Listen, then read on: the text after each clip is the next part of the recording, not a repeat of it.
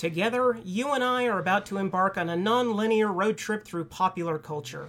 A subjective history tour chronicling the histories and legacies of the coolest movies and television shows ever made. This season, it's David Zucker, Jim Abrams, and Jerry Zucker's landmark 1980 parody, Airplane. From the movies and comedians that paved the way for the funniest movie in recorded history, to its contemporaries and the filmmakers it inspired, we're bouncing backwards and forwards through time for a salute to comedy on film and the fine cinematic art of orchestrated anarchy. So come along with me, your wonky yet affable host Ryan Luis Rodriguez, for Season 2 of the Coolness Chronicles, The Shirley Chronicles. So if any of you feel that you do not care to subject your nerves to such a strain, now is your chance to, well, we've warned you.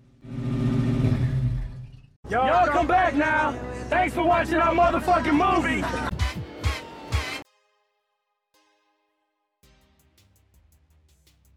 Last week, we started a month-long deep dive into the first 3 films of the self-appointed heir apparents to Zucker, Abrams, and Zucker, Peter and Bobby Farrelly, the Farrelly brothers. This week, we're pushing the narrative forward with their next 3 directorial efforts, Me, Myself, and Irene, Shallow Hal, and Stuck on You. It's a tale that involves inaccurate representations of schizophrenia, inadvisable use of body-distorting fat suits, and even questions regarding Eva Mendes' lack of prominence in the Fast and Furious series. On with the show!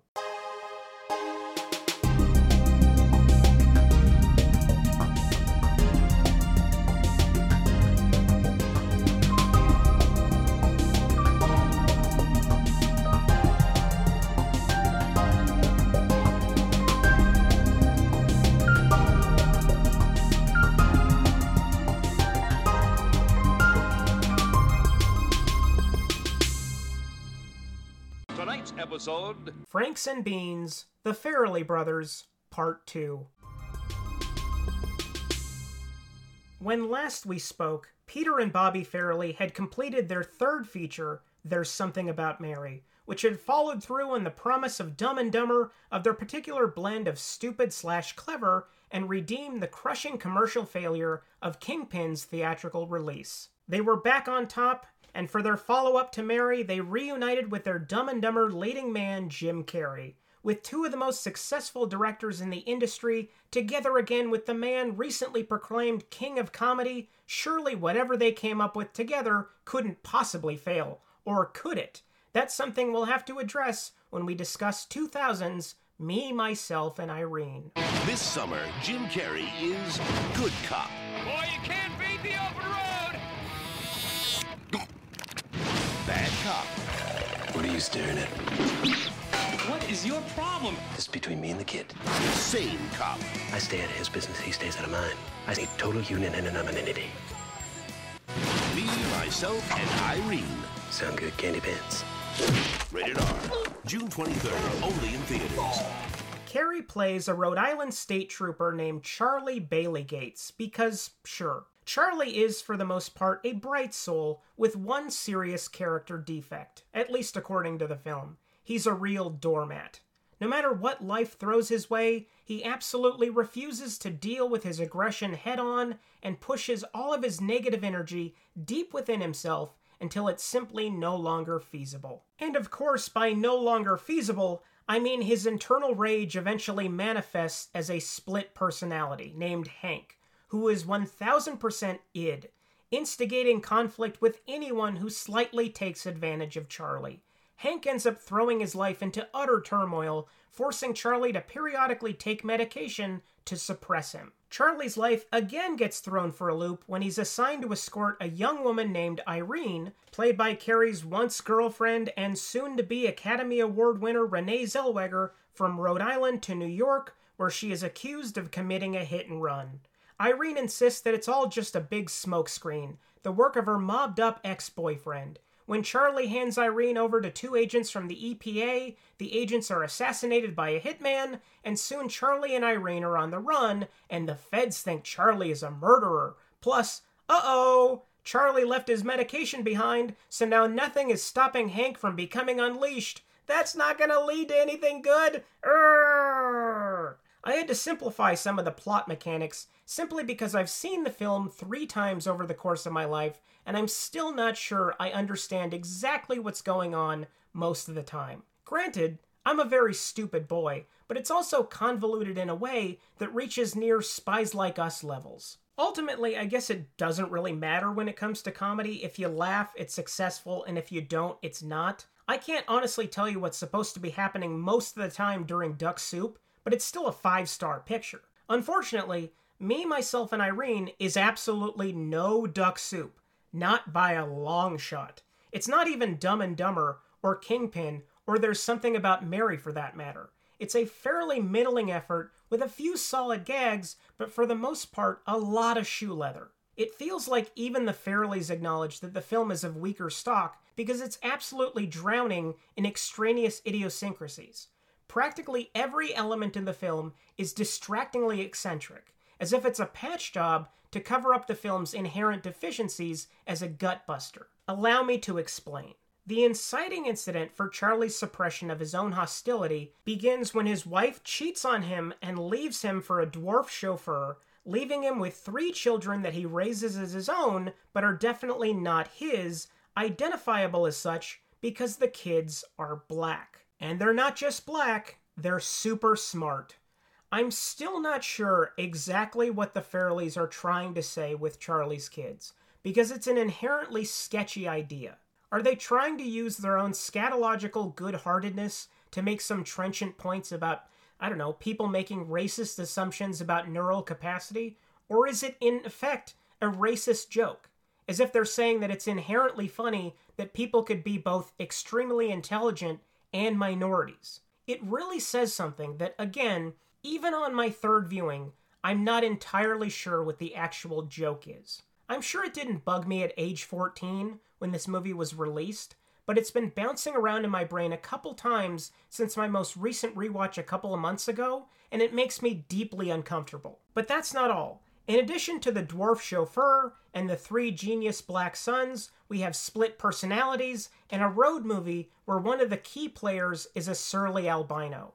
It sounds like the setup to an obscene joke that could get you arrested in 10 states. And speaking of the split personalities and being uncomfortable, I'm also not sure how I feel about the mental illness implications of the plot.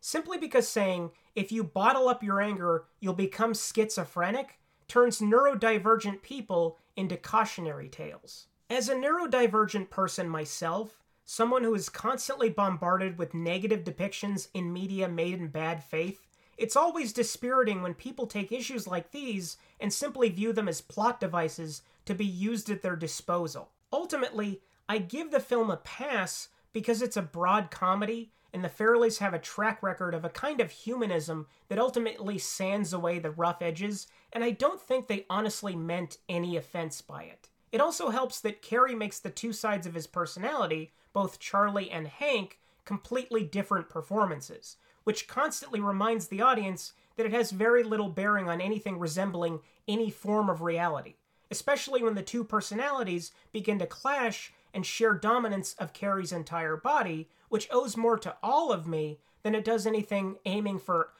psychological consistency. And it's still more plausible than anything in fucking Fight Club. Something that dawned on me in rewatching Me, Myself, and Irene for the first time since, maybe high school, is something that became clear to me after a couple years of Judd Apatow dominating the same district of comedy filmmaking.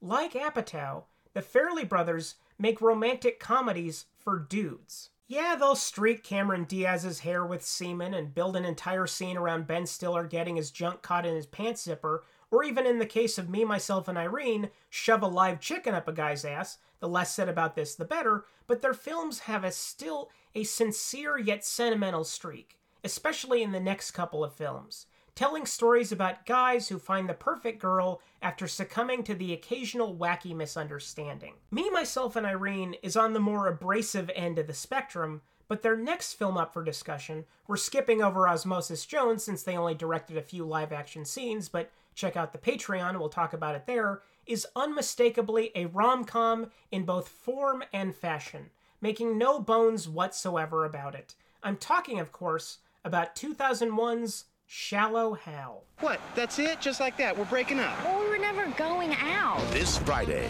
the world's most shallow man will be given the gift to see women in a whole new way. From this moment on, you're only going to see the inner beauty. You see that little fox out there?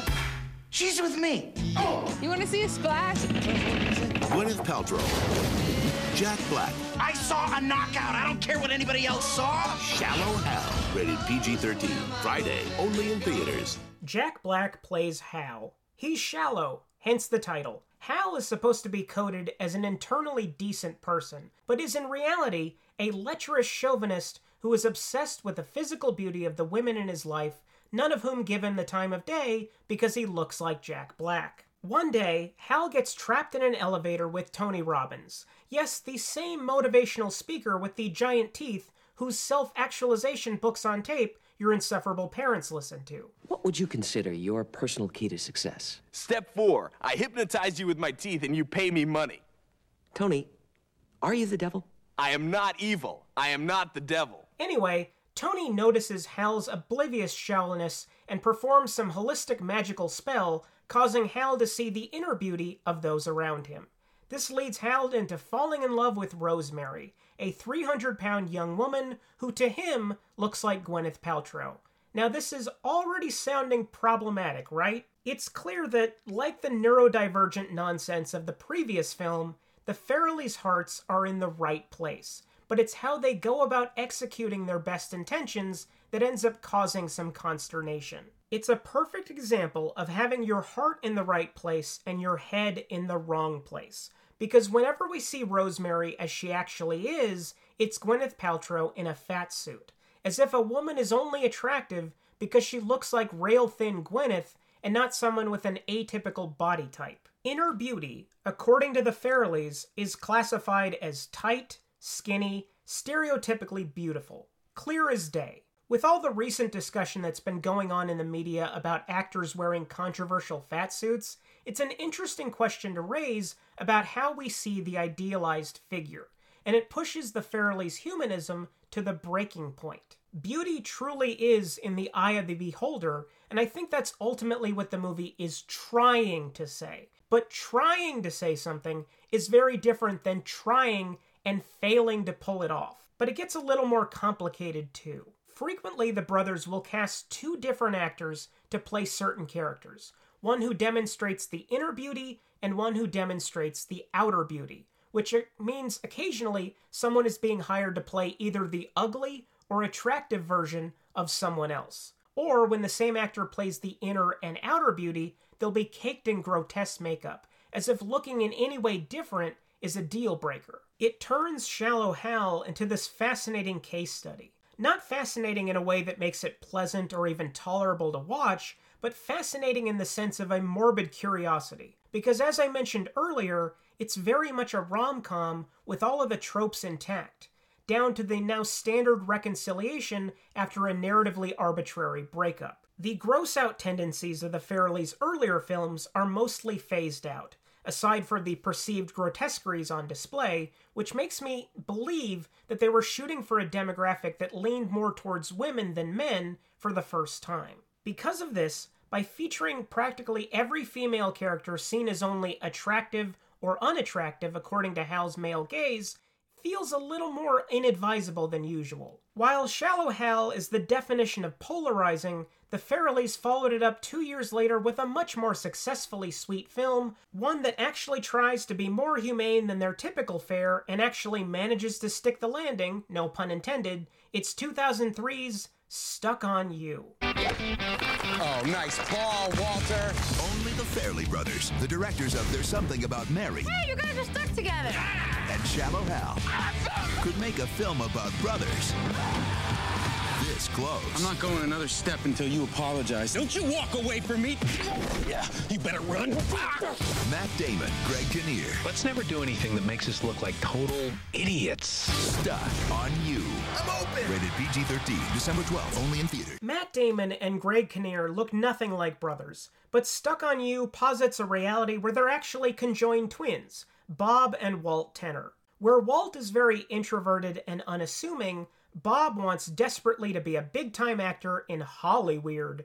After Bob gets a part in a local play, Walt agrees to support Bob's acting career, and they uproot from their life in quaint Martha's Vineyard to good old Los Angeles, where Bob has some difficulty securing gigs. Bob's luck changes when Cher, played by, yes, Cher, finds herself starring on a television show called Honey and the Bees, not too dissimilar from something that Joey would star in on Friends. Hoping to get the show canceled, Cher, who has the contractual right to choose her co-stars, selects Bob as her co-lead on the show, believing that nobody would go ahead with a TV show co-starring a set of conjoined twins.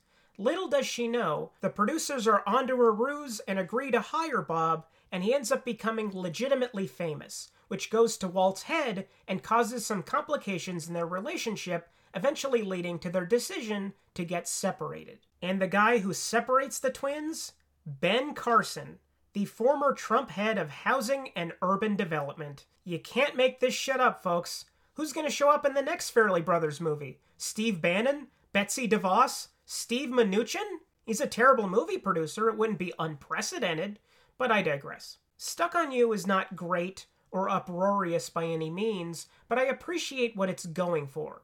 It's a little sadder and more bittersweet than the traditional Farrelly fare. Bob and Walt's pre-fame life, especially when they move from magical Martha's Vineyard to squalid Los Angeles, borders on depressing at times. It's less gross than their typical fare as well, without indulging in or contradicting their particular idiosyncrasies. It's also the first Farrelly movie since Kingpin to be shot in scope, and accordingly, it might be their prettiest looking picture. Director of photography Dan Mindel went on to become J.J. Abrams' cinematographer and has worked with Tony Scott on some of his best looking films for what it's worth. But the most successful thing about Stuck on You is the way that it treats Bob and Walt. Much like the handling of mentally retarded characters in There's Something About Mary and a character with spina bifida in Shallow Hal, Bob and Walt are treated with dignity.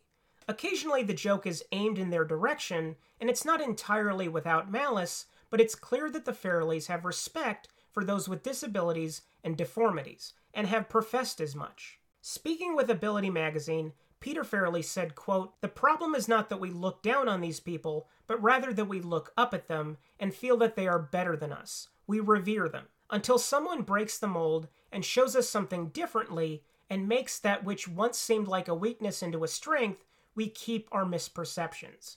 End quote. It's words like that that make Shallow Hal all the more baffling, but oh well. I was left with one question throughout Stuck on You, though, and it has nothing to do with humanism or disabilities. It instead focuses on female lead Eva Mendes, who is so sparkling and charming in this film. And my question is, why isn't Eva Mendes in all the Fast and Furious movies? She got a cameo in the post-credit scene of Fast 5, but never got to come back in earnest. That's so unfair. Eva Mendes deserves to be driving with that one lady with the immaculate eyebrows and that bald guy who kind of looks like a peanut if you squint. That's all. Thank you for coming to my TED Talk. Next week, we're going to wrap up this deep dive into the Farrelly brothers with the duo's slow decline into irrelevancy. Fever Pitch, The Heartbreak Kid, Hall Pass, The Three Stooges, and their final picture together, an ill-fated sequel to Dumb and Dumber. Stay tuned, folks. It's gonna get real sad.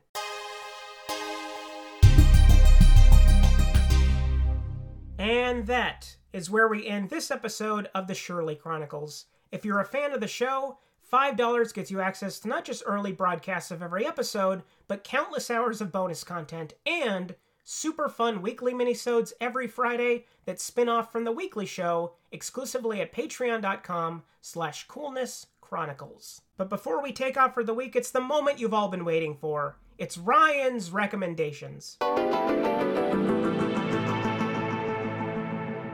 Cameron Crowe. Recently, that name has tended to be associated with more than a few unqualified disasters. But before this filmmaker bought a zoo, or disabled a military satellite with clips from MTV, or invented the manic pixie dream girl, he was reliable, potent, eminently quotable, often iconic. And this week my recommendation is easily my favorite of his, 2000's Almost Famous. kinda. You want to come to L.A.? No.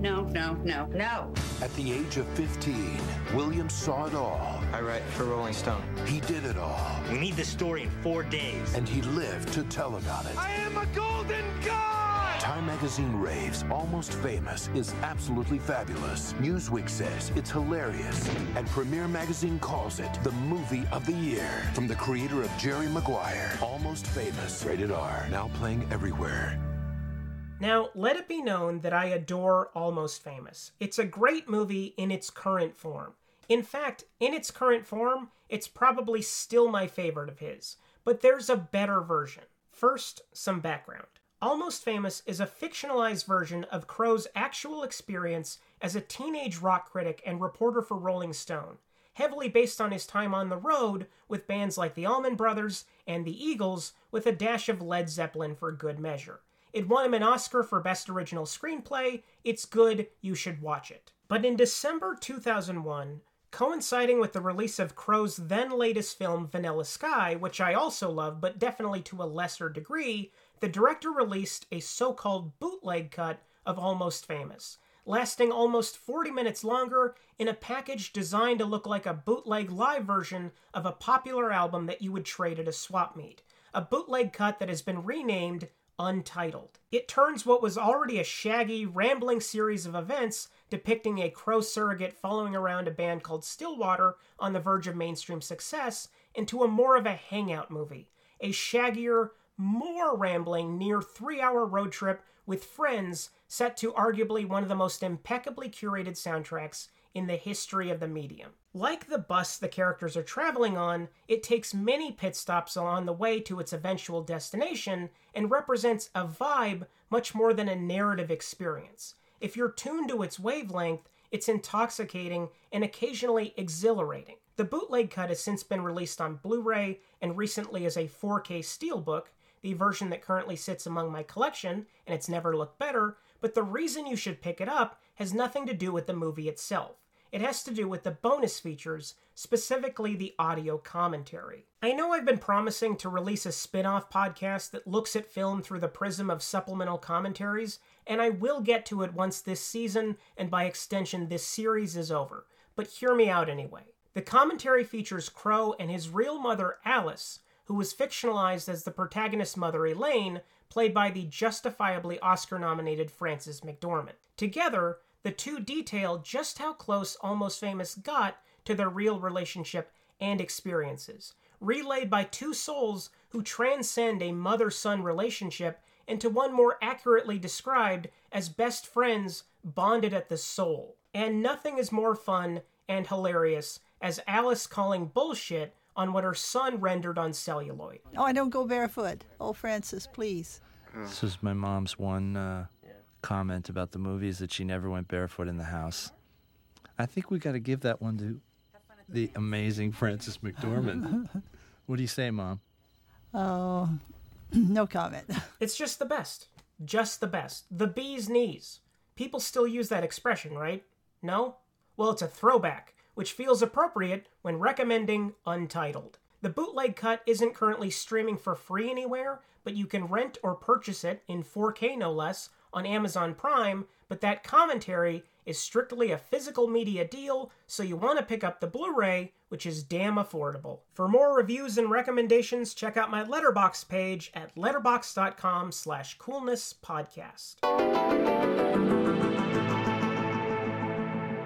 Thank you for listening. If you enjoy what you hear, please rate and review the show on Apple Podcasts or your chosen source, locatable as the Coolness Chronicles, and share it with anyone you can, any way you can. This has been the largest and most fulfilling endeavor I've ever seen to completion, and it would be nice to keep making the show until it just isn't fun anymore. This is a 1000% independent nonprofit podcast, and as such, we are markedly less visible.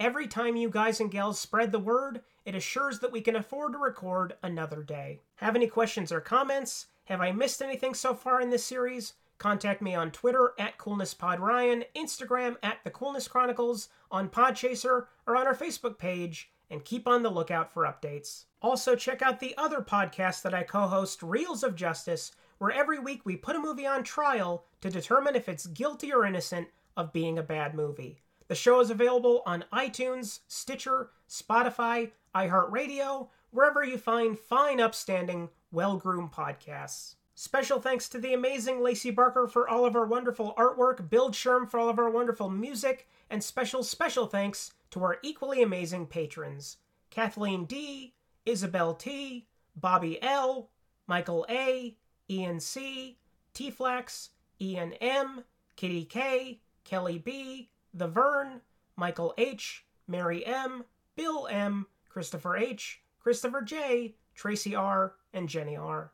Until next time, do what you love, don't be a dick, and take care.